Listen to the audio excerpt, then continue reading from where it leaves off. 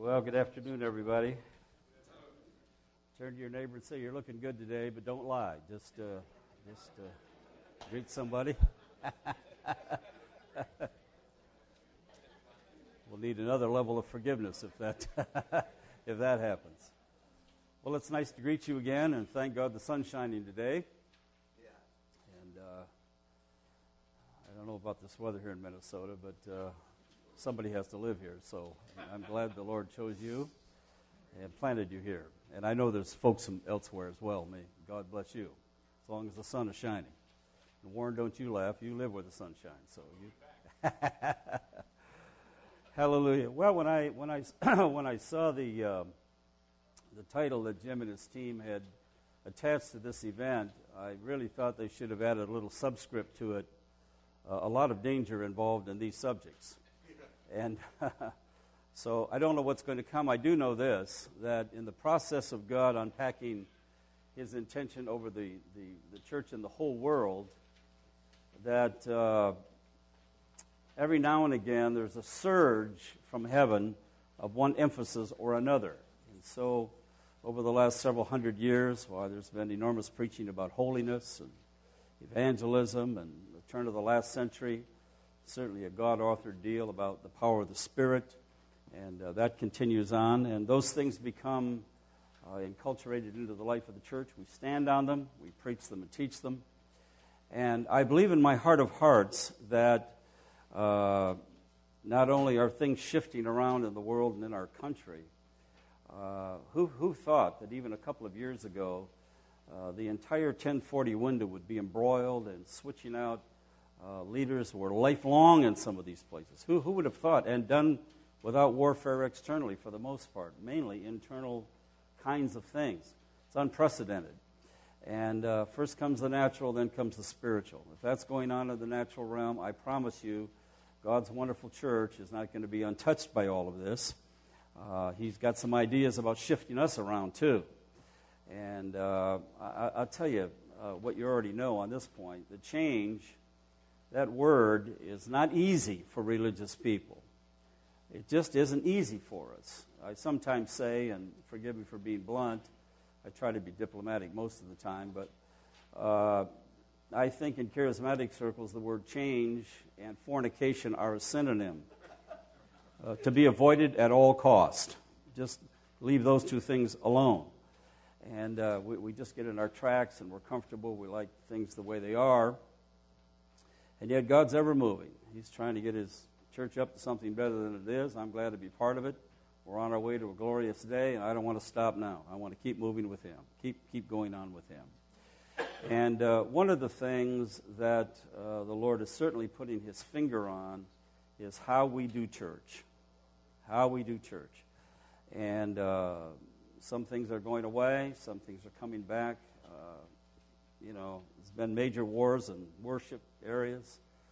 When I was a kid in Pentecostal church, you could not have church without a hymnal and an organ, and it better be a Hammond. And you better have a Leslie connected to it because it had a whoa, whoa, whoa, whoa, whoa sound, and all the sisters got anointed when the whoa, whoa started. So you had to have that. Now if you have one, people say, what is that thing? And we don't have books. We have neck issues trying to see where the hymn went. And so things have shifted. And then oldies don't like hip-hop type stuff because you can't sing it, and they're too old to shake their bodies around. So we have all this stuff going on, which if we look at the little bitty parts, we can get confused. What it means in the macro sense is God's up to something, and he's moving us around, and he wants us to partner with him and not get fussed up and put our heels down and buck up. I don't know about you, but as a follower of Jesus, to say nothing to ministry, I want to grow until he comes or he takes me. I don't want to stop growing. I want to keep moving. I give him permission periodically. Change my mind. Change the way I think about these issues. Not the core stuff. I want to know more about that. But all the peripheral stuff. Lord, change my mind. You have permission to adjust what we're thinking about. And that's the day we live in. How many think that's a fair assessment? Yeah. Things are not like they used to be. And we're in this transitional thing, and that's always uncomfortable because we're out, but we're not in.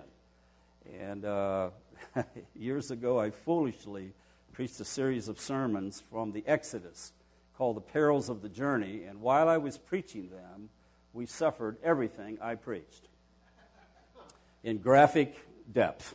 It all happened because we had taken a congregation, the third week I was their pastor, out of a building they had been in 54 years, and they did not like me for moving them into a school because that was the sanctuary. Well, there was no such thing. You could have raised goats in there. God wouldn't have cared, but they thought it was the sanctuary of God, and many of those families had physically laid the bricks in the place and paid for the bricks that they laid.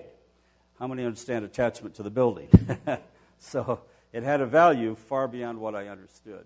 But it got us moving, and after a while, when a few left and a few joined, finally we made that shift into something far grander. So all that to say, God's at work, and one of the things he's speaking about for sure is how we do church. And by that I mean specifically today, how we are governed in God. And we've tried nearly everything, haven't we? From bishops to apostles to congregational to democratic to let's vote, not vote, and all the stuff in between. And because God's good and kind, he's let that go past and just blessed us anyway in spite of how we're doing business. But how many think it'd be worth making whatever changes he requires of us to get something better? Whatever better means. Not change for change's sake, but change for Jesus' sake. So we want to talk today a little bit about apostolic ministry. And here's my disclaimer. This session is going to be mercifully short for one primary reason. And I'm not here to complain. I just want to bring you into my life a little bit. We've been out of our house for 9 weeks because of a flooding issue. And it wasn't the rivers of God. It was some demon in the water pipes. But we were out of our house for 9 weeks. And right where I had 2 files full of notes about this very conference, water ran for 2 days. I don't know what's in those notes, but they're well watered, and I don't even know where they are. So when I finally got home from an overseas trip and found everything out of my house, including all the clothes and everything else, this whole project just went somewhere, and I don't know where it is. So I apologize for that. So what's left is what I've been trying to discern from notes that even God may have trouble reading. But they're in here, and if the Holy Spirit helps us, we'll try to get some ideas airborne and have an apostolic buffet here. And if you can find something you like, take it. So that's kind of where we are. Okay? Everybody all right with that? I appreciate your forgiveness in advance. Thank you. Let's pray. Lord, starting now and on through the next couple of days, we don't believe that our moments together are accidental at all. We believe you have ideas for us. We do believe that change in your name and for your sake is a beneficial thing. So we give you permission to invade us at some pretty deep levels and challenge our presumptions about how you do your stuff and take us to another place with you. Because, Lord, for sure, the world's getting darker, which means we need to get brighter. And the encroachment of sin is on us. We know grace will abound. So show us those parts of grace that we just don't have a grip on, or they don't have a grip on us. Let us get a hold of that over these days, not only in these moments, but the other brothers that will be teaching. Help us to get a hold of that in the good name of Jesus. We'll thank you for it in Jesus' name. A couple of things, then we're going to go to the Scripture, because the operative place, of course, is Ephesians 4 and all the stuff of he gave gifts, and he did. I've been blessed in the last 90 days to be in Greece twice. And one of the joys of those trips is to get some words out there to the brothers and say, how do you see this, since it's their tongue and their language? And it's really been fun to get a hold of that.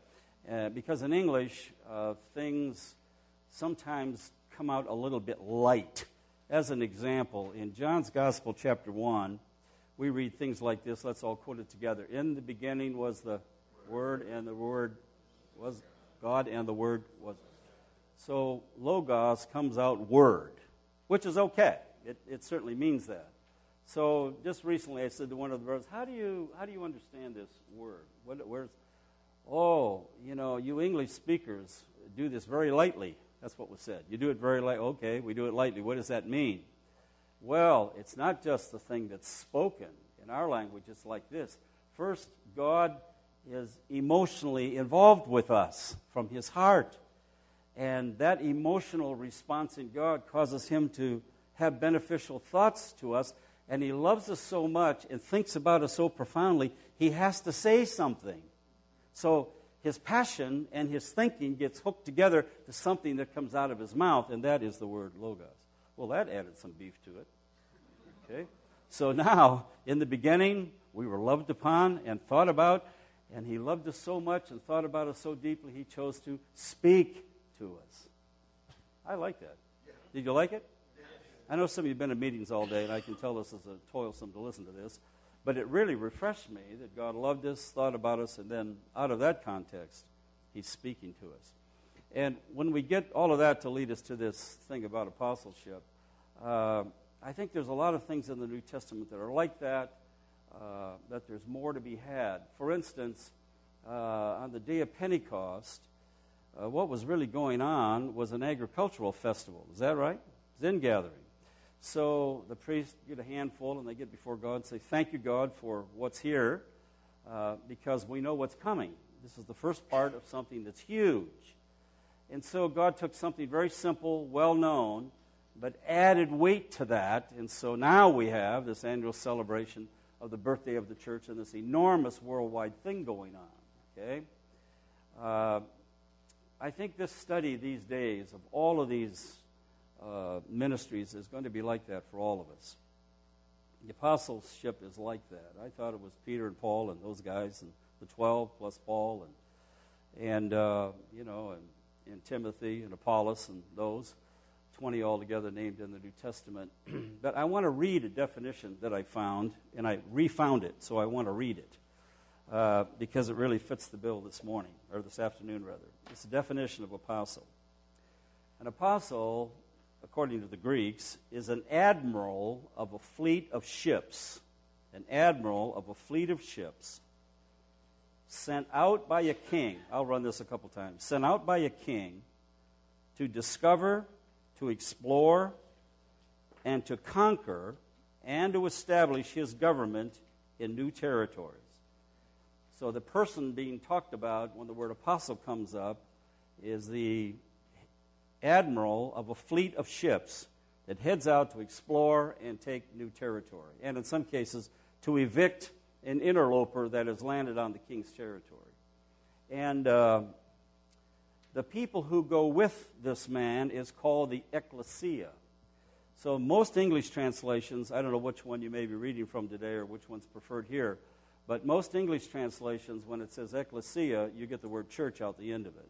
I think that's another term, if I've heard my Greek brothers right, that has come out light. It's okay. It means that, set apart folks, called out folks. But there's a whole lot of other meaning wrapped into that, and it comes out of this. So I've said twice in the last 90 days to different brothers, when you hear the word apostle, what comes up in your mind? Oh, that's from the sea. That is a word from the sea. I said, really? So how do you see it? What we see is, in the ancient Roman world and Greek world, when a king decided to do war, he would send a whole armada. Is that the right name for a fleet? Armada. Big bunch of armada. Whole bunch of, how do I get armada? I think that's a kind of margarine or something, isn't it? Anyway, at armada, is that it? Armada, okay. A whole armada of ships would go, and the captain on the front ship was called the apostolos, the apostle. And his task was to take these people to some new territory that the king wanted, and to establish a colony there, and he did that with his ecclesia. His ecclesia wasn't a bunch of people saying hallelujah Jesus and hunda bahai. The ecclesia was a group of people who went to establish a government in that place, as well as evict whoever was there, but to establish a government on behalf of the king and make it as much like the king's home as his real home. So when he came, he was comfortable in that new place. How many see where this is going? Okay? So I got thinking about that because in our circles, ecclesia means people that raise their hands or don't, but praise Jesus. And we gather together to read his word and sing his music and love on one another and so on. But the piece that seems to be missing is that piece of authoritative rule, reign, make a difference, be an influence so strong in the community that the churches ask, how should government operate instead of the other way around, impinging on us. And as a result, one result, it's not the only one, and this is just Dale's opinion here, you can correct me if you like, but as a result, evangelical church in America has largely become a consumer organization. And it's driven by needs, not by the ambition of the king. And so sheep are very different than an army, because sheep just need to eat and paddle around the paddock, but an army needs to fight. It needs to have a war to go to.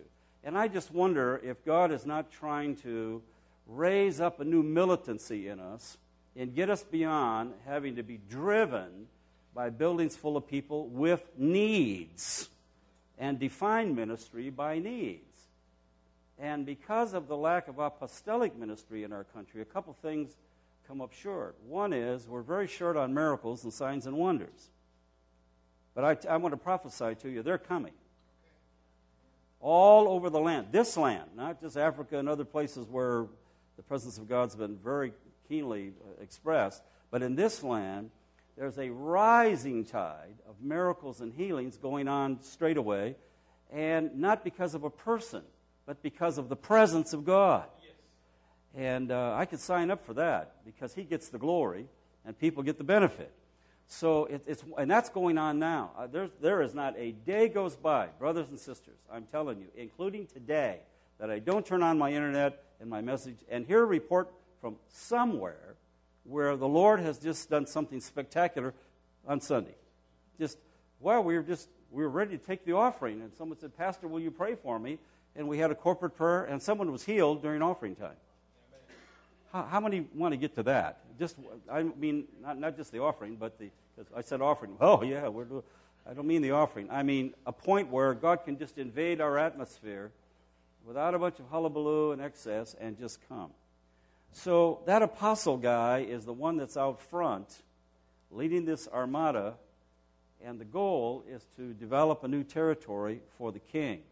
Now fit that into how we do church, okay? Are we taking new territory? What is the new territory if we had it to take? Where are we going with this? So that's a good definition. I think you can work with it. And here's what the Scripture says. Ephesians 4, 11 to 13. And He gave some as, and I'll only do my part today, be self-serving, as apostles. That is, captains leading something that's going to conquer new territory. He gave people into the church to do that. And, here's what Jesus said. He said in Matthew 16:18, He said, "I'll build my church, and Satan won't, he won't win against it." Now, when He said that, "I'll build my church," how do you remember that phrase? 3 people do. It's in Matthew 16. He'll build His church. There was no church, physically. It was still an idea in God's mind at that point. Before Pentecost, there's no church. So what is the reference point of Jesus?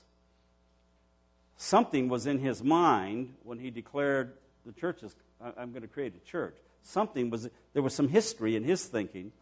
I think it goes back to this old Greek and Roman stuff. That would have been the story Jesus heard, and probably His mindset about the idea of apostolic ministry and what we call church, ecclesia today. That probably was His mindset, because that's what He heard historically from the Greeks. So looking backward, His mindset is, here are ships and captains, and they take territory. Now looking forward, I'm going to build a church, and I'm going to have people I'll call apostles, and they're going to take spiritual territory. And they're going to have a band of people that will settle the land. We'll call all of it ecclesia, but that's what they're going to do. I'll build like that. Like Pentecost came with handfuls of grain, but the repercussions were huge at the other end. How many get where we're going with this? Okay? So, where is God drawing us along then? Well, let's look at the Scripture just a little more. And He gave. Some as apostles, some as prophets, some as evangelists, some as pastors and teachers. And then right under that, And that section is a tier of understanding of what the work of those 5 people will be doing. And here's the reason we need them.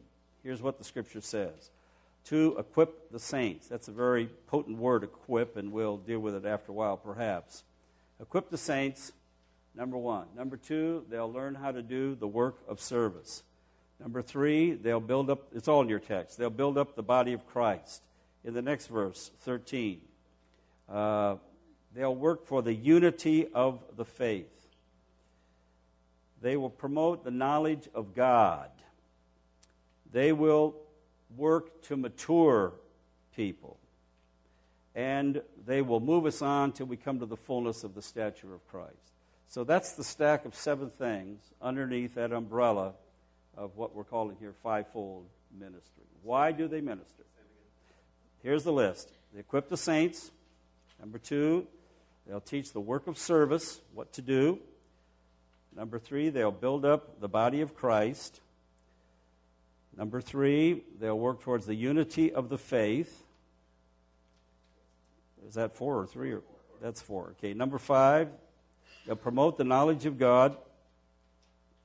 Number 6, they'll promote maturity. They'll grow people to maturity in Christ. And number 7, they'll bring us to fullness, to a place of fullness. That's God's ambition, that we come to fullness and to maturity. How many think those are worthy goals?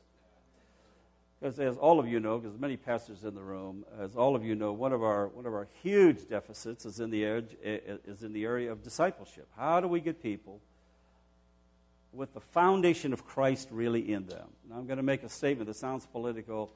I'm disclaiming any political attachment to it. The election a few days ago, people that research this stuff say that 25 million evangelical Americans voted for the pro-gay, abortion-killing policies of the administration. Voted for that. Now, whether Democrat or Republican is not today's discussion, and it's beside the point.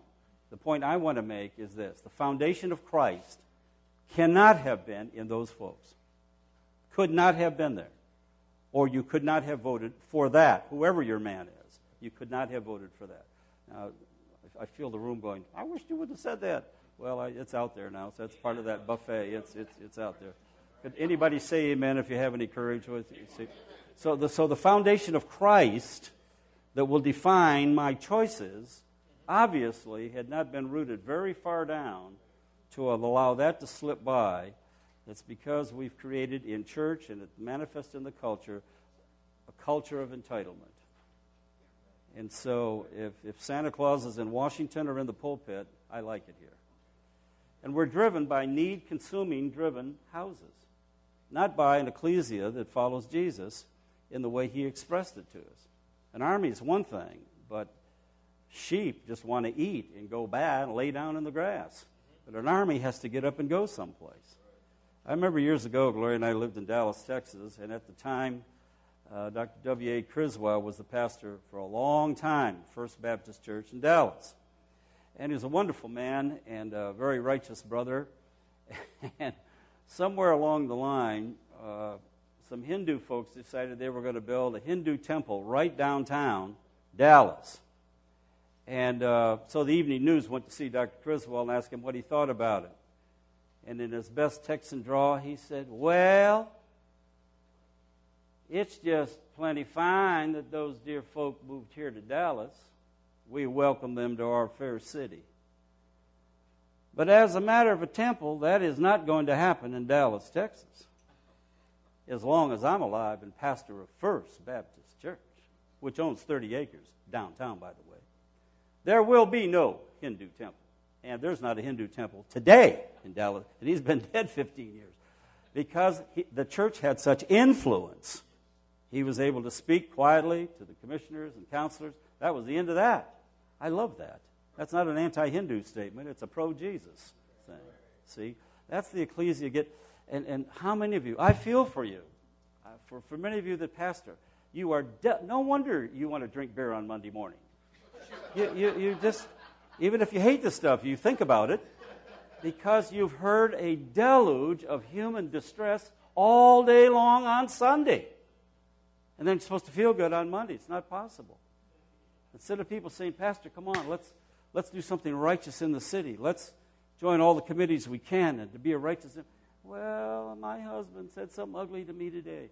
You almost want to say, I have a word from the Lord. Be quiet. Is he saved? Collect his insurance. Send him. I mean, just, do you know your mission and your assignment? If you don't know that, I don't know about your husband. But what's your mission? What's your assignment? And that changes the conversation, doesn't it? I've got some standard things I say to people that wander into our local church from other places. One of the first, because it's a soul winning place. And what do they want to do? They want to intercede and correct everybody or some other thing. Here's my standard shot right out of the gate. What's the name of the person that you led to Christ in the last year? Well, I'm an intercessor. No, we're not doing intercession. We're doing souls here. What is the name of the person that you led to Christ in the last 2 years? Well, you know the answer. 0, they don't have any because they're interceding. Okay? They're not interceding. It's a complaint department with legs stuck on it. So, and then we have to listen to that week after week? I don't think so. You know what? I've never done this, but I sure have thought it, and this is a safe crowd to say it. I'd just like to say to some people, I don't give a rip. I don't care. Why don't you get somebody saved? You know, this feels so good to say that. But we'll keep that here today. Okay. So the reference of Jesus, how many have the drift here? The reference of Jesus, when it comes to the word apostle, doesn't have to do with who has a title. It has to do with who's functioning in an authoritative way from heaven to do several things. So let me just round them out here a bit. If apostolic means church planting, and I believe it does, it involves nurturing, caring, and producing more leaders. It means peripatetic or traveling ministry, at least regionally, maybe nationally or internationally. It means that. It means huge adversities. Read the Apostle Paul. I've been shipwrecked 3 times, day and night at sea, beaten 3 times with rods, in jail, out of jail. What was his tenure when he went to a town? He'd go to the synagogue. What was it, about 2 weeks? And then the fur was in the air, man. It was on. And so how'd you like to live a ministry? Every couple of weeks you had a fight. Couldn't stay in town more than 2 or 3 years. But that was his life. But look at the fruit. And we're probably one of the long branches here today on what he did all those years later. Imagine that. But that's the neighborhood. And, one more thing, an atmosphere of the miraculous. If that's what apostolic means, then that's how Gloria and I have lived the last 30 years. It's been wonderful. I will not take a title. But in terms of function, that's how we have functioned. And how many know it's not good to go to title-getting meetings? Right. So this is not a title-getting conference. Let's just see how we function. What's the fruit coming out of your life? I do not have any human answer for the stream of stuff that has come through our hands the last 18 years. I have no answer humanly for what has happened. More now than $500 million worth of medical supplies alone, of which we have bought none. It has been donated. What's the answer to that? It's God doing some stuff, and we don't hold it. We give it, and it's amazing. We're trying to get 5 pallets of world beds off to the East Coast this week, and 2 phone calls got it done. How did that happen? That's a God thing. I don't know that many people, and I'm not that bright, I'm telling you. But God knows where people are that can move things around, and part of the apostolic is He moves people into your life for a season. Because there's a reason for that. And the lady that does all this aircraft stuff lives with her 4 kids up in the mountains, up out of Reno, Nevada, but on the California side. But she knows about airplanes and how to get stuff places. And when I texted her yesterday, she was in Africa, but today she got it finished. Hallelujah. So tonight, 11 o'clock, that stuff will be on an airplane going to New York City. Praise God. And so God gets the glory. And we take stuff from all kinds of people. We get lots of adversity for that. People, you shouldn't take that. That's from sinners. But those same men will take tithes from people who work for sinners and not even think about it the second time. But we can't take medical supplies and equipment and stuff. But once it gets on God's side, it's redeemed. It's not going to sin anymore. It's going to produce righteousness.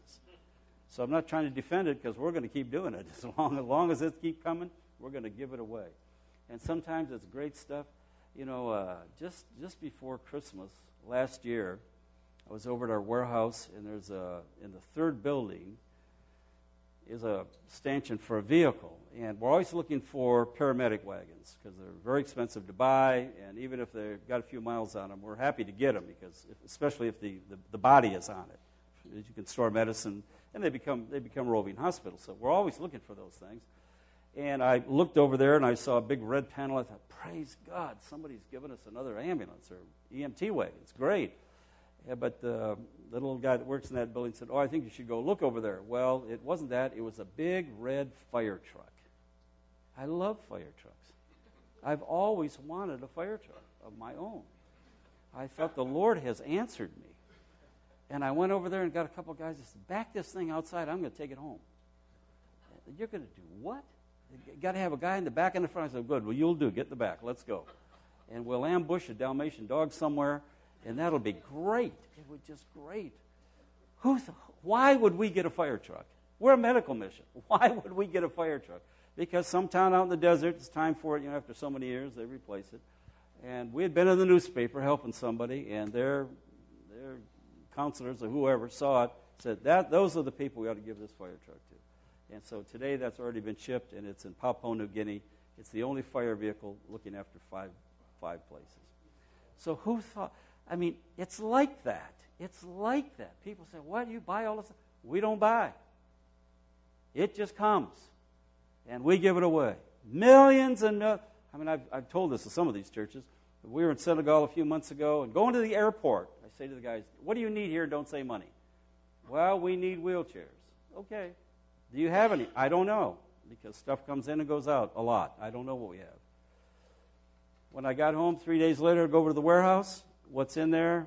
In one aisle is 122 brand new wheelchairs in boxes that had arrived the day before. A truck driver's driving around trying to find us from the manufacturer. They didn't call. They didn't announce. They didn't say, do you want them? They just sent the truck. 15 pallets, brand new wheelchairs. And they'll be delivered December the 4th in Dakar by our United States Navy at no cost. So somebody say, praise God. Now, I'll tell you what, that's on God's side. So Christians are putting wheels under Muslims that they're going to win to Jesus. Hallelujah. I'm telling you, I love it. So if that's what apostolic means, it means God brings people into your life. This lady does all the aircraft for us. I've never met her, just phone. Another man named David Phillips, I've never met him physically. We've been in partnership for 15 years. He's a Mormon. And he called me one day, and here's what he said.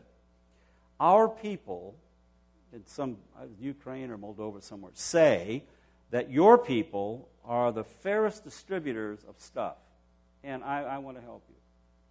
I said, well, tell me who you are, what you do. And he said, well, are you seated? I said, I am. He said, well, I'm with the Church of Jesus Christ of the Latter-day Saints. I said, that is really too bad. And fortunately, he laughed. I thought later, that was a silly thing to say. And so we had a nice big talk, because the Mormons do some good things. They're a very strong family people and a range of things that are beneficial. So we had a good talk for about an hour, and he said, well, I'm calling to help you. I'm willing to help you.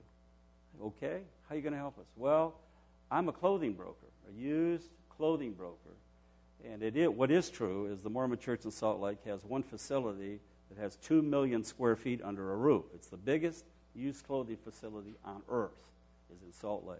2 million feet is a lot of feet, okay? Trainloads of clothes come there. And he said, so I'm willing to help you. You tell me any kind of clothes you want, winter, summer, boys, girls, kids, what age, men's, work clothes, blankets, boots. You got it. I said, okay. Well, what are we talking about? He said, well, let me see what we have here, check the inventory. He said, I'll tell you what, I'll start you out with 55 containers. How's that? Now, here's God's man of faith and power going, yeah. That wasn't tongues, that was fright. And because every one of those is 44 tons of clothes, times 55. One container, you can put clothes on a village of 800 people. Times 55. So I'm going, Abraham's faith staggered not at the promise of God through unbelief. So I said, I'll tell you what, why don't you give me a container a month this year? Because we don't want to create a black market. We want to be sure we can give this away properly. Fast forward. As of the end of last month, that number is now 15 million pounds of clothes the Mormon Church has given to us, free of cost, that we have already delivered somewhere in the earth. Let me tell you, Russia could be naked and we could handle it. That is a lot of clothes. Winter coats, all kinds of stuff. See, once it's on God's side, we can turn it into a righteous endeavor. Now, what I'm here to tell you is not how much stuff we've done. I'm here to tell you, humanly, I'm not built for all of that. I'm telling you, God has come and made a channel of blessing possible that makes our jaw drop when we see what's happened, because we know intrinsically this is not us and we didn't produce it. The God of heaven came on scene and made all of this possible. He's added people to us. The apostolic is also about governance. It's about governance. And that's where some of us get a little sideways. Well, who's going to rule here? But you know, apostles received exousia, authority from heaven, but they walked it out relationally. That's the key, isn't it? It's to be sure that we're not just imposing some self-aggrandized position or title and push that on others, as opposed to, God's just done something in my heart, and maybe it's wisdom or some more maturity, and we're walking a little bit ahead of some other brothers, and whatever we've learned, we can share it with them and bless them. But that runs on relational lines, not on elections, not on appointments, not on titles, that I'm this guy, therefore I rule. It's not like that. It's not like that. How many know Jesus never had to say, I'm the boss? Listen, boys, I'm in charge here. Did that ever happen? He didn't have to do it. Why? Because it was so relationally connected, and the way he lived demonstrated who was in authority. Very, very clearly. Okay? Be ready for a lot of adversity. Here's why. There's two ministries that really tick the devil off pretty bad. The prophetic and the apostolic. And there's very good reason for that. Prophetic makes declarations into his atmosphere. He doesn't like it. He doesn't want those words to land. But the apostolic comes governmentally to evict him.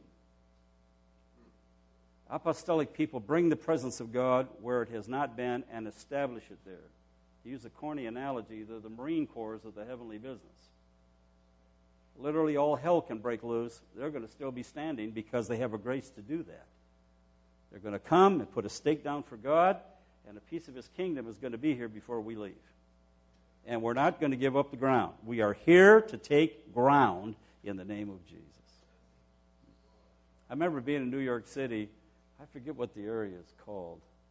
Somewhere in Queens, but it's not very nice. You know, around every parking lot is 12-foot fence with razor wire on it and everything.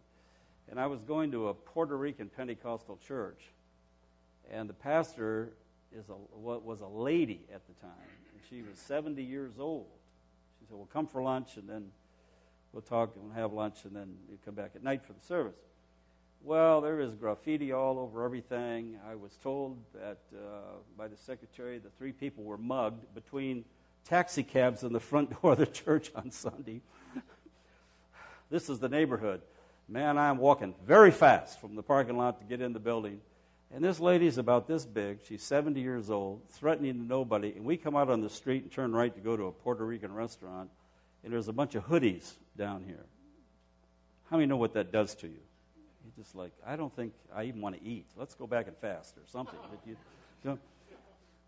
And I said to her, everybody called her Mama. I said, Mama, what about those boys? It's no problem. We get down there. In her church, there's not one speck of graffiti on the church. It's a big theater. I said, you guys paint everywhere? She said, this is God's house. And she said, I told him if you paint God's house, he will kill you in your tracks. You will not. She said, you see any paint here? I said, no. So I said, you scared something into him and something out of him. I don't know what. We went down there. It was like the party into the seas. Hello, Mama. Good afternoon, Mama. Nice to see you, Mama. God bless you, Mama. Just parted right up. I said, oh, I'm glad I'm behind her. Praise God. I said, how does this work? Because of righteousness. So she's an apostle that wears a skirt, and has landed in the middle of that place. Church is jammed twice on Sunday with 2,600 people. It's amazing how in the middle of all of that mess in an urban environment, that mantle is on her. She's bigger than a pastor, I'll tell you that. I'm not making remarks about her size. I mean, just the influence of her anointing is far, because I don't think I'd have walked down through the hoodies by myself. I don't think I would have. But if you have a Puerto Rican woman with you, with an anointing, it'll part the sea.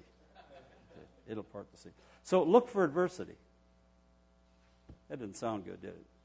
But that's the nature of apostolic ministry. Satan doesn't want us in a lot of places. You ought to hear some of the stuff that's been said about us and aggravations. But you go anyway. Why? Because the word that sent you is bigger than the word that comes against you. The grace that gets you where you have to go is bigger than whatever resistance is coming down the pipeline. It's bigger than that. So it's not a matter of arrogance that, hey, my daddy's bigger than your daddy. It's not about that. It's we know in whom we have believed. And here's what we know about him. He's able. We can put the period right there in that verse, and it'll still work. He's able. He's able to keep us. He's able to send us. He's able to sustain us. Okay? Let's take a short break. We'll come back, and I'll give you a little more. 10 minutes. And then they get invited, and pretty soon they could be busy all the time. And at the same time, they go through an internal heart shift so that the local thing they're doing does not have the same intensity of ownership in them as this. In other words, their grace has gotten bigger than their assignment in one place. And it's an enormously frustrating time because you love the people you're with, but something from heaven is drawing you to spread the joy around to other places. And it can create tension if a church can't grow with the man or woman of God that's leading the place. That's happening quite a bit these days. And several people in our circle of friends are gone one Sunday a month and ministering to other kinds of churches. Some of you may know the name Glenn Foster. It was many years in Phoenix, Arizona, a real prophetic guy, a large church. And he began that church by saying, here's how we're starting. The first Sunday of every month, I will not be here. Because my grace in ministry is to reproduce leaders, and I'm an encourager. And all the years, he pastored there, I guess, 30 years before he passed away. But the first Sunday of every month, he was gone. And there's great joy in the church. Not that he was gone, but that they were ready to send him and allow him to bless others. And he was an enormous blessing. And that church never lacked for finance or staff or people by giving their ministry away. So if you're working through that process, don't think it's some strange thing that has come on you and that the devil's trying to disrupt your life and wreck your church. He's trying to release you and grow your church. And we grow by giving it away, not by constraining it and throttling it back. And I just want to encourage you that this is happening more and more, and who better to talk to pastors than another pastor who's walked through some of these tough places or good places. Just walk it through. And I don't know how you guys are built for ministry, but I always like to have somebody, especially come to our board meetings, that has preached longer, has larger ministry, has done more, seen more, feel more, know more. And just let them talk so we can let God stretch our hearts. Just get our vision up there, and we may think we're doing great, but how many know there is another mountain to climb and another trail to walk on? Lord, say something to us in this. And it's amazing what can happen. It's just amazing. Years ago, Ralph Mahoney was a very powerful influence on my life. And one day I went to see him because he was publishing a book called The Shepherd's Staff. That ministry is still publishing that. It's a 1,000-page training manual, which he wrote at home while he was nursing his wife, his first wife, Rose, until she passed away. While she was sick and dying, he wrote. And he wrote it for the Chinese house churches. And so I went to see him, and he said, well, meet me at the office. I have to go to pick something up. And we set the two of us on one side of a conference table. And on the other side of the conference room is this enormous map of China. And I don't know how many of you here knew Ralph personally, but the man's a genius. And for 3 hours, he's explaining to me off the top of his head the history of China. And so we're going through the whole deal. And then the presence of God began to settle. And he said, we're going to put this shepherd's staff in the hands of every house group leader in China. And I'm thinking, how in the world is he going to do that? And at the time, he thought the number was 600,000. How do you do that if there's not an apostolic anointing on you? How do you do that? And he looked at me and he said, and it's going to be bigger than that. It still raises my skin up now. And it's going to be bigger than that. I thought, I'll just be happy with that and say nothing is bigger than that. And out of my mouth, at that time we're working in Russia. I said, Ralph, what about Russia and Philippines and Taiwan, Indonesia? He said, I didn't know what that meant. But in a little bit he called me and said, I'll print them for Russia if you'll get the language done and you'll do the distribution. How many do you need? I don't know. How many churches are there from Poland to Vladivostok? I don't know, but I'll find out. He said, well, let's start with 10,000. That's a good number. Okay. I didn't have a clue. I mean, it frightened me. This guy's talking about China. It's like it's going to the supermarket buying donuts. And then he says, well, why don't you just do Russia? Why don't you just do Russia?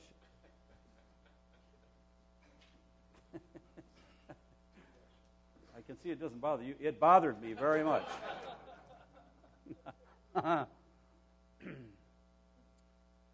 But we did do Russia. And God gave us favor and favor at the borders because these things are printed in India, are shipped into the Black Sea, and then on certain days come off the docks, and off they go. And we trusted the brothers, and we thought it would take a couple years to get them out where they needed to go. It took 8 months. And then there was a demand for another 15,000. He said, we shouldn't print these in India. Can you handle it? I said, well, yeah, I guess. So we got the plates, moved them to Kazakhstan, started printing more. We could print them cheaper and better there. And to my knowledge, there could be somebody we missed. Could be, for sure. Probably was a few. To my knowledge, this afternoon, every single Baptist pastor, their elders, and every single Pentecostal and their elders have shepherd staff from the Polish border all the way to Vladivostok. And inside China, World Map has already placed in single hands over 500,000 of those shepherd staff in Chinese house churches. That's a miracle. What am I saying to you? I'm asking you in the name of Jesus to dream bigger than the thing you're in. And sometimes that takes a mind explosion or somebody to come along and challenge us. And I didn't go see Ralph to get challenged. I went up there to talk about several things. He said, why don't you do Russia?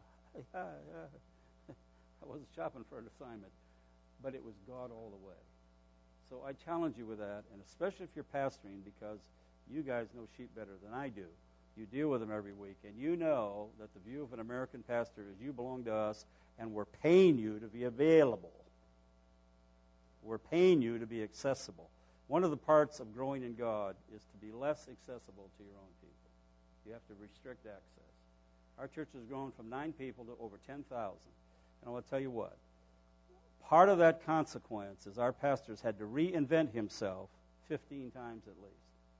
And reinvent means every time we had another growth explosion, what will you not now be doing? What committee will you not chair? What will you? I mean, he hasn't taught in our Bible school for 6 years, but we finally have him up where he'll make a guest appearance. The president of the Bible school and the pastor of the church. He'll make a guest appearance annually so the students can touch him and have a night with him. Guess what? He doesn't need to teach in our Bible school. And he's a brilliant teacher. He doesn't need to. He needs to be locked up behind that door, which has been his practice since our church began. 2.5 days a week, the door is closed. When he comes out of the pen, it's hot. The manna is fresh, and that's been the life stream that's made our church go. How many know the bigger you get, the more that is in danger? Because he could really be busy worrying about what to paint, what to mow, who to hire. He could be busy with all that. He will not take that stuff up. He just won't. And some of you are so talented, you could pastor 4 churches at once, and as long as you do it all, your folks will let you do it. And you may have to get a whole herd of 70%ers, which means you can do it quicker, better, faster, and cheaper. They'll do 70% of what you... 70 is good enough. Let them do it. So you don't. If you want your ministry to grow, it's restricted access. That's part of the price. But what I'd like to do now to really allow all of us to kind of get our teeth into this notion about apostolic ministry is we're going to break up into some small groups here. I won't count you off. We can do it really quick. I would like to have you, in your circles, write a job description for an apostle. How many would like to have one? An apostle. There's no appetite to hear it at all for apostles. Okay. Write a job description for an apostle today. What would they be doing? What would it look like? What if this person began to arise in your local congregation? What would the earmarks of that be? What would the characteristics of it be? And we'll take 7 or 8 minutes with this, and we're going to report out. Let's break up maybe 5 or 6 people in a circle. Just turn your chairs around really quick.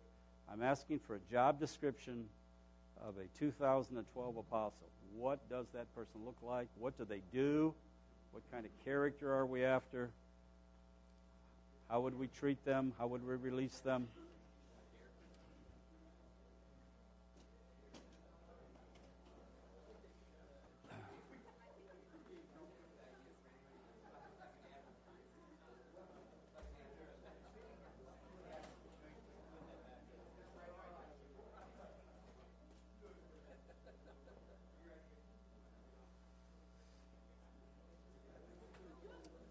You know, there's just to remind you a little bit, there's something very rich in the history of your fellowship that's unlike many, and that is you had some early founding fathers that really fit the bill of what we're talking about here today.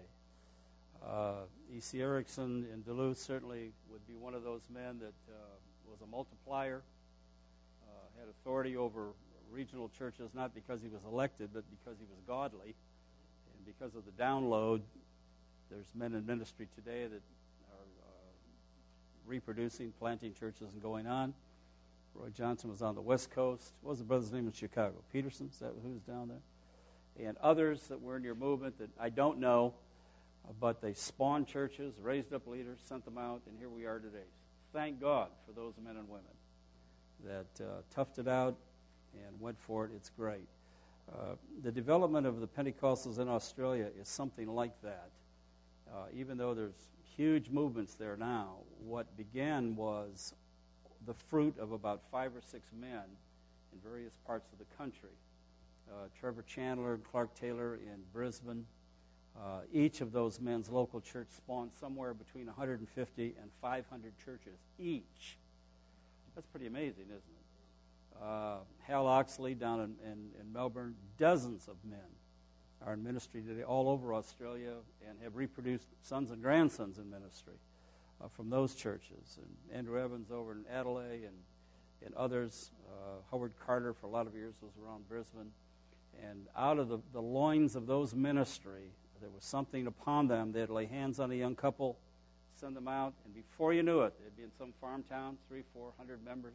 Just what was that? It's apostolic ministry. And if I might really get risky here, it's transferable by the laying on of hands. If you really have it, you can give it away. And there's nothing else to account for that. It wasn't education that got them from A to B by itself. It was the anointing that got them from A to B. And maybe we should rely on that a wee bit more these days.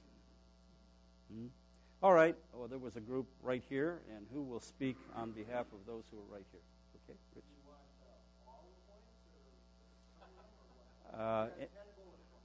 Go for it.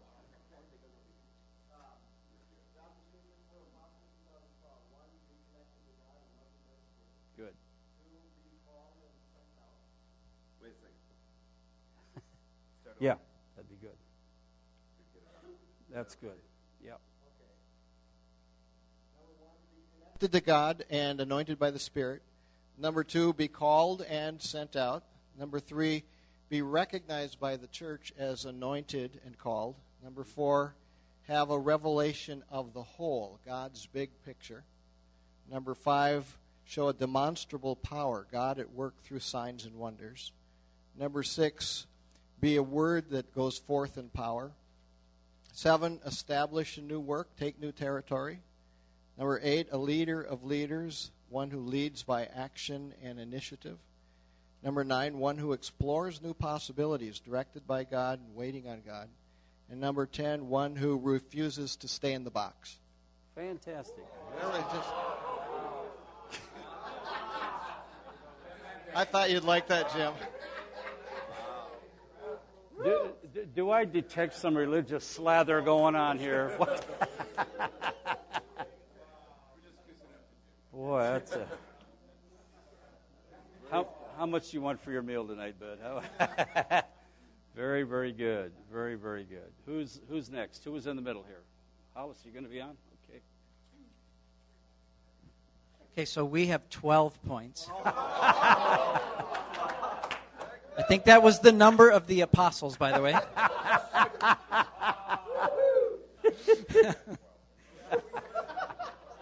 Actually, a lot of them are the same. Where they go, things happen. Number 1. Number 2, desires the things of God more than the things of man. Number 3, someone that is out front, willing to take risk. Next one, someone who's driven by God's purpose. Some would say led. The next point, dissatisfied with the status quo. They're a change agent. Next one, involved in the supernatural. Next point, someone who attracts and develops leaders. Next point, someone who irritates those who are satisfied with the status quo. More like a general in the army rather than a pastor shepherding sheep. However, next point, they are a pastor of other pastors. Number 11, preaches the gospel in new territory. And number 12, moving forward with or without you. So there you go. Very good. Thank you.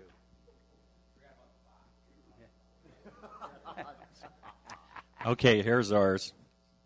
Apostle, a sent one, sent by God with anointing and power, and sent somewhere with divine purpose, and unclear on how the mission will be completely fulfilled, but trusts God.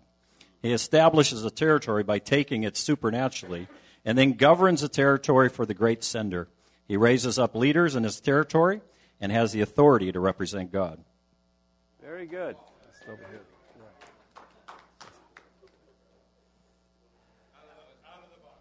Yes.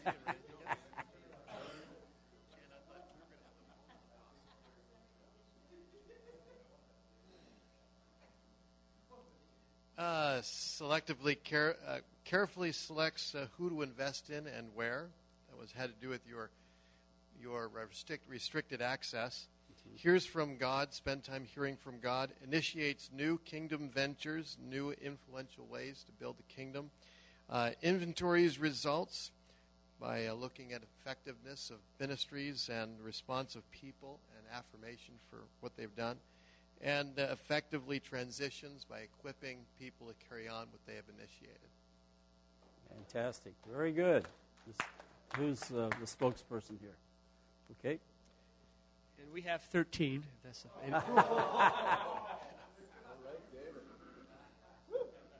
I must admit, they're not all description. They're some qualifications, job qualifications.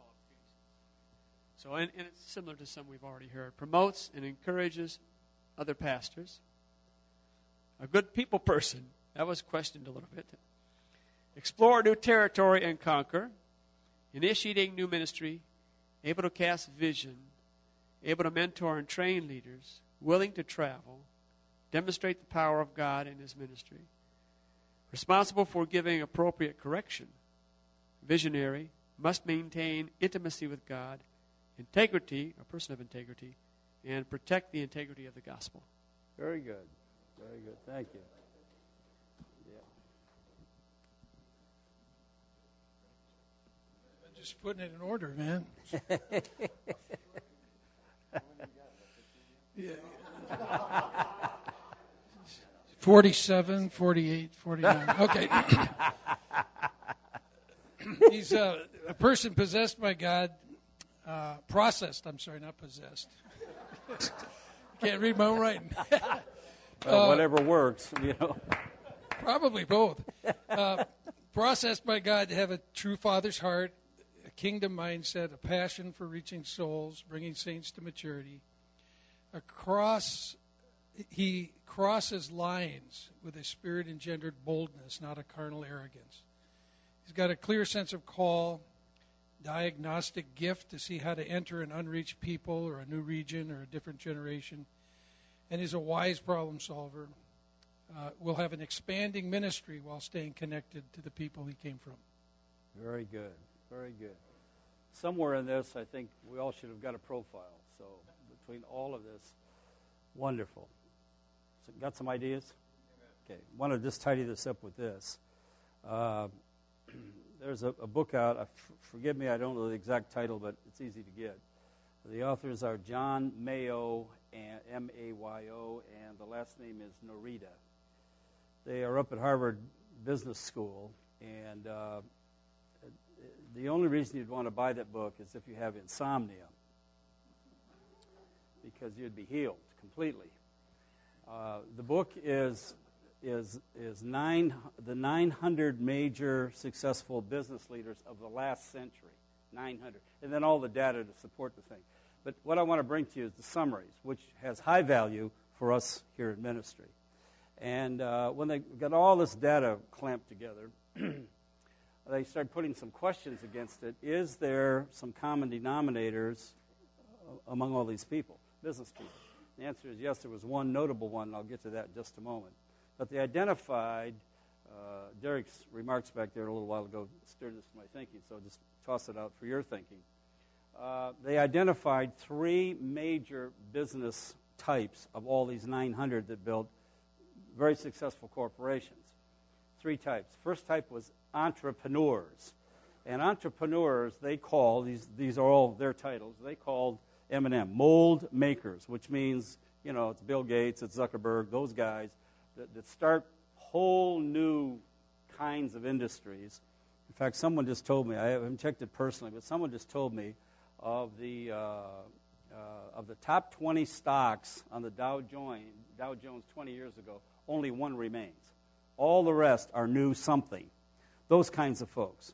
So they make something that is good for the culture and they sell a whole lot of it. Whoever heard of Apple and the rate they sell stuff? I mean, it's in the history of the world. Nobody's been able to market quite as successfully as they have. It's really quite amazing, isn't it? Yeah, we only sold 5 million on Saturday. Okay. The second category is what they called, their words, charismatic leaders. And they called charismatic leaders mold breakers, which means, in their genre of writing, they took the stuff that was invented and created a better mousetrap.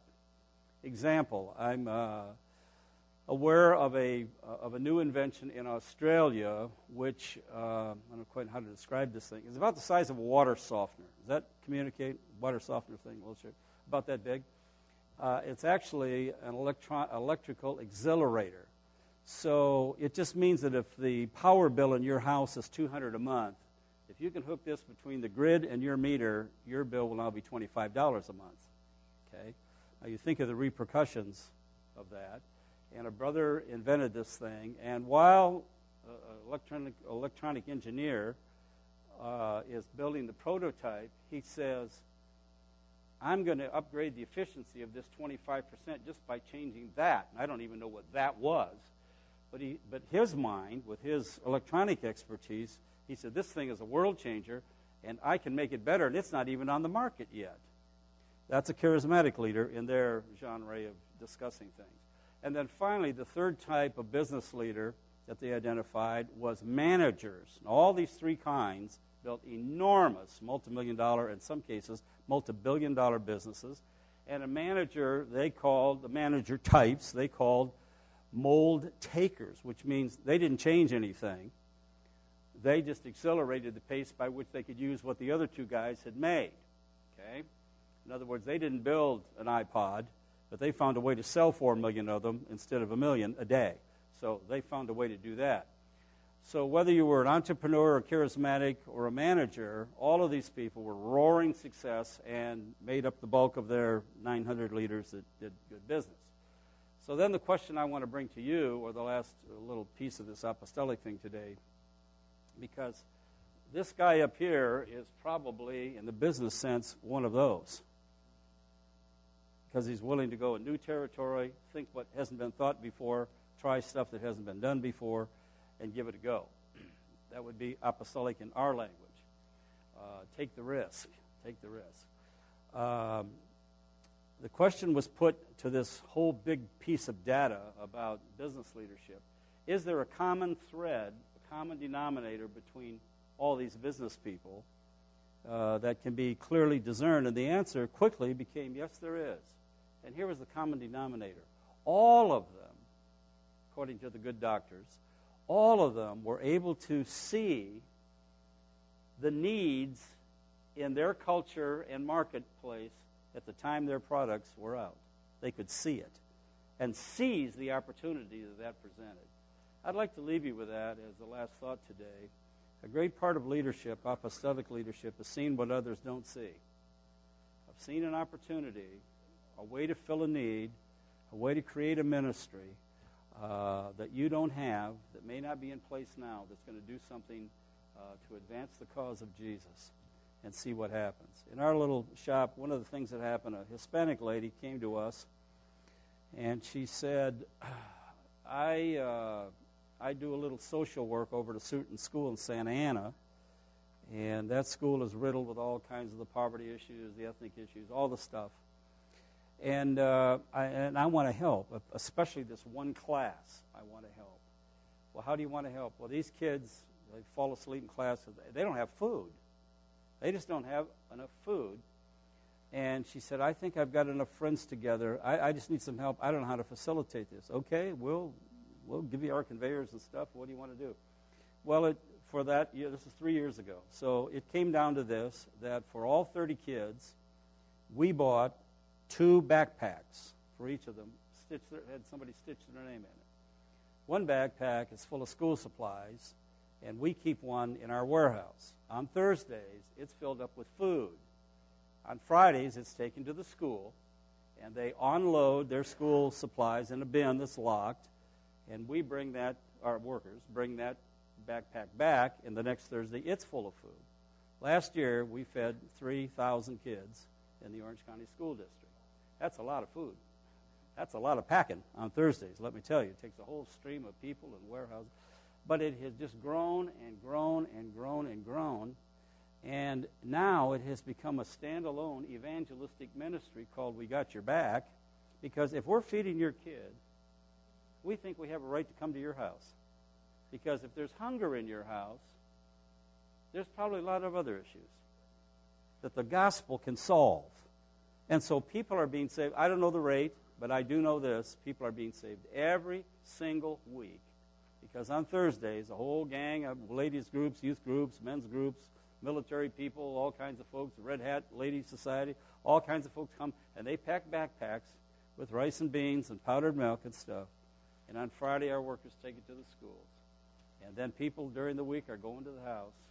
How can we help you? Can we pray for you? Every week, people are coming to Christ. And interestingly enough, because the visits are made in the early evening, it's husbands and wives that are coming to Jesus because food's going to their kids. See, brothers and sisters, there is a way. He said, I'll give you keys. And a key is a way to uncork the thing. And I don't know about you, and I don't have any complaints. I love Jesus, love my church, and all the rest. But I'll tell you, I'm not satisfied just to have church services. Our destiny is bigger than that. It's wonderful, and we need it. And when I'm home, I go to my church. I love going and all this stuff. Love teaching, preach there, love to enjoy.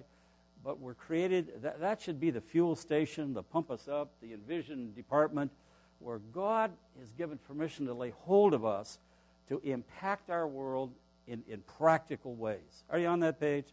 And so whether you have a huge church or a small one, I'll tell you the kind of church that I pray for you, that you'll be a church of influence, whatever the number is, whether you have 5 or 2,000, that your church will be a place, a go-to place for the community to save. In that place, those people have the Spirit of Jesus in them.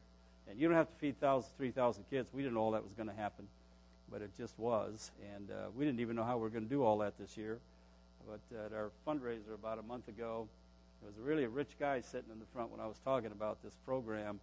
And I saw him lean over and whisper to his wife, and my heart said, he's got the money, and we're going to get it. He's got the money, and we're going to get it. So afterward, I talked to him a little bit, and he wanted to ask a few questions, and he did. I said, you know what? He said, well, how big of a check do you need to make that work? I said, I'll tell you what. I don't want your check tonight. I want it, and we'll come and get it. But I don't want it tonight. Why? I want you to come over on Thursday afternoon and help us pack some backpacks. And Friday, just give us an hour. And why don't you see the faces of those little kids? And then let's talk about money. Oh, the money came out of his wallet. And I wasn't digging for more. I want his heart. If you have his heart, you'll get this. See? Because that project's more important than him giving checks. Those kids are more important than that. So what could you do? That's this little something fell on us. We didn't think of it. We didn't dream it. But here come this gal and this guy. You know what? We're kind of built for this. We're packing stuff and moving it around.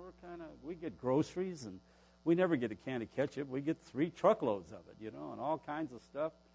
And it just, somebody dropped off about 8 kegs of whiskey one day. Boy, it's going to be fun trying to pray over this and give it to somebody. We don't know who we're going to. Very happy in our warehouse for several weeks after. No. That sort of went down the old gurgler. But you never know what's going to show up. A guy newly saved in our church came to our church picnic with a big kegger on the back of his truck. Pastor, I bought the beer. Oh, well, good. I love belonging to a church like that. I don't mean you can drink beer. I mean that people feel it's okay. That didn't sound right. I mean, they feel like they can come and not be condemned. How many know what I'm trying to say, and I'm digging a hole for myself? Any questions on this? Does this make sense? The common denominator was they could see into the culture where their product would do a job, and they captured it. Can you do that in the town where you live? What are the felt needs where you live? And I tell you in Jesus' name, the power of God's up to it, creatively and every other way. Father, I thank you for my brothers and sisters that faithfully, week by week, stand in pulpits across this region of our great country. We say to you this afternoon, O living God, we not only need you, we are desperate to have a fresh touch from you that involves further sanctification of our lives, that involves a whole burst of creativity of our minds, that re-empowers our evangelistic heart to love souls and then love more souls and more souls. That'll tie us even tighter to the fiat of your word. We will not compromise on what you've said about yourself and about human activity.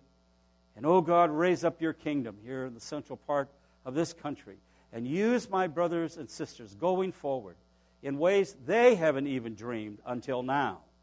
And let the dreams come from heaven, the anointing come from heaven, the ideas come from heaven, empowered by the Holy Ghost to the saving of souls and to the changing of our culture. We pray for America tonight, and we pray for the churches that are in it, that both will come around to deeper levels of integrity and righteousness in the good name of Jesus. Amen and amen. Amen. All right. Excellent. Let's thank our brother, friend, for bringing us the word today. Very helpful. Okay, I'm going to take a moment of your time, if you can just hang in there for 5 minutes.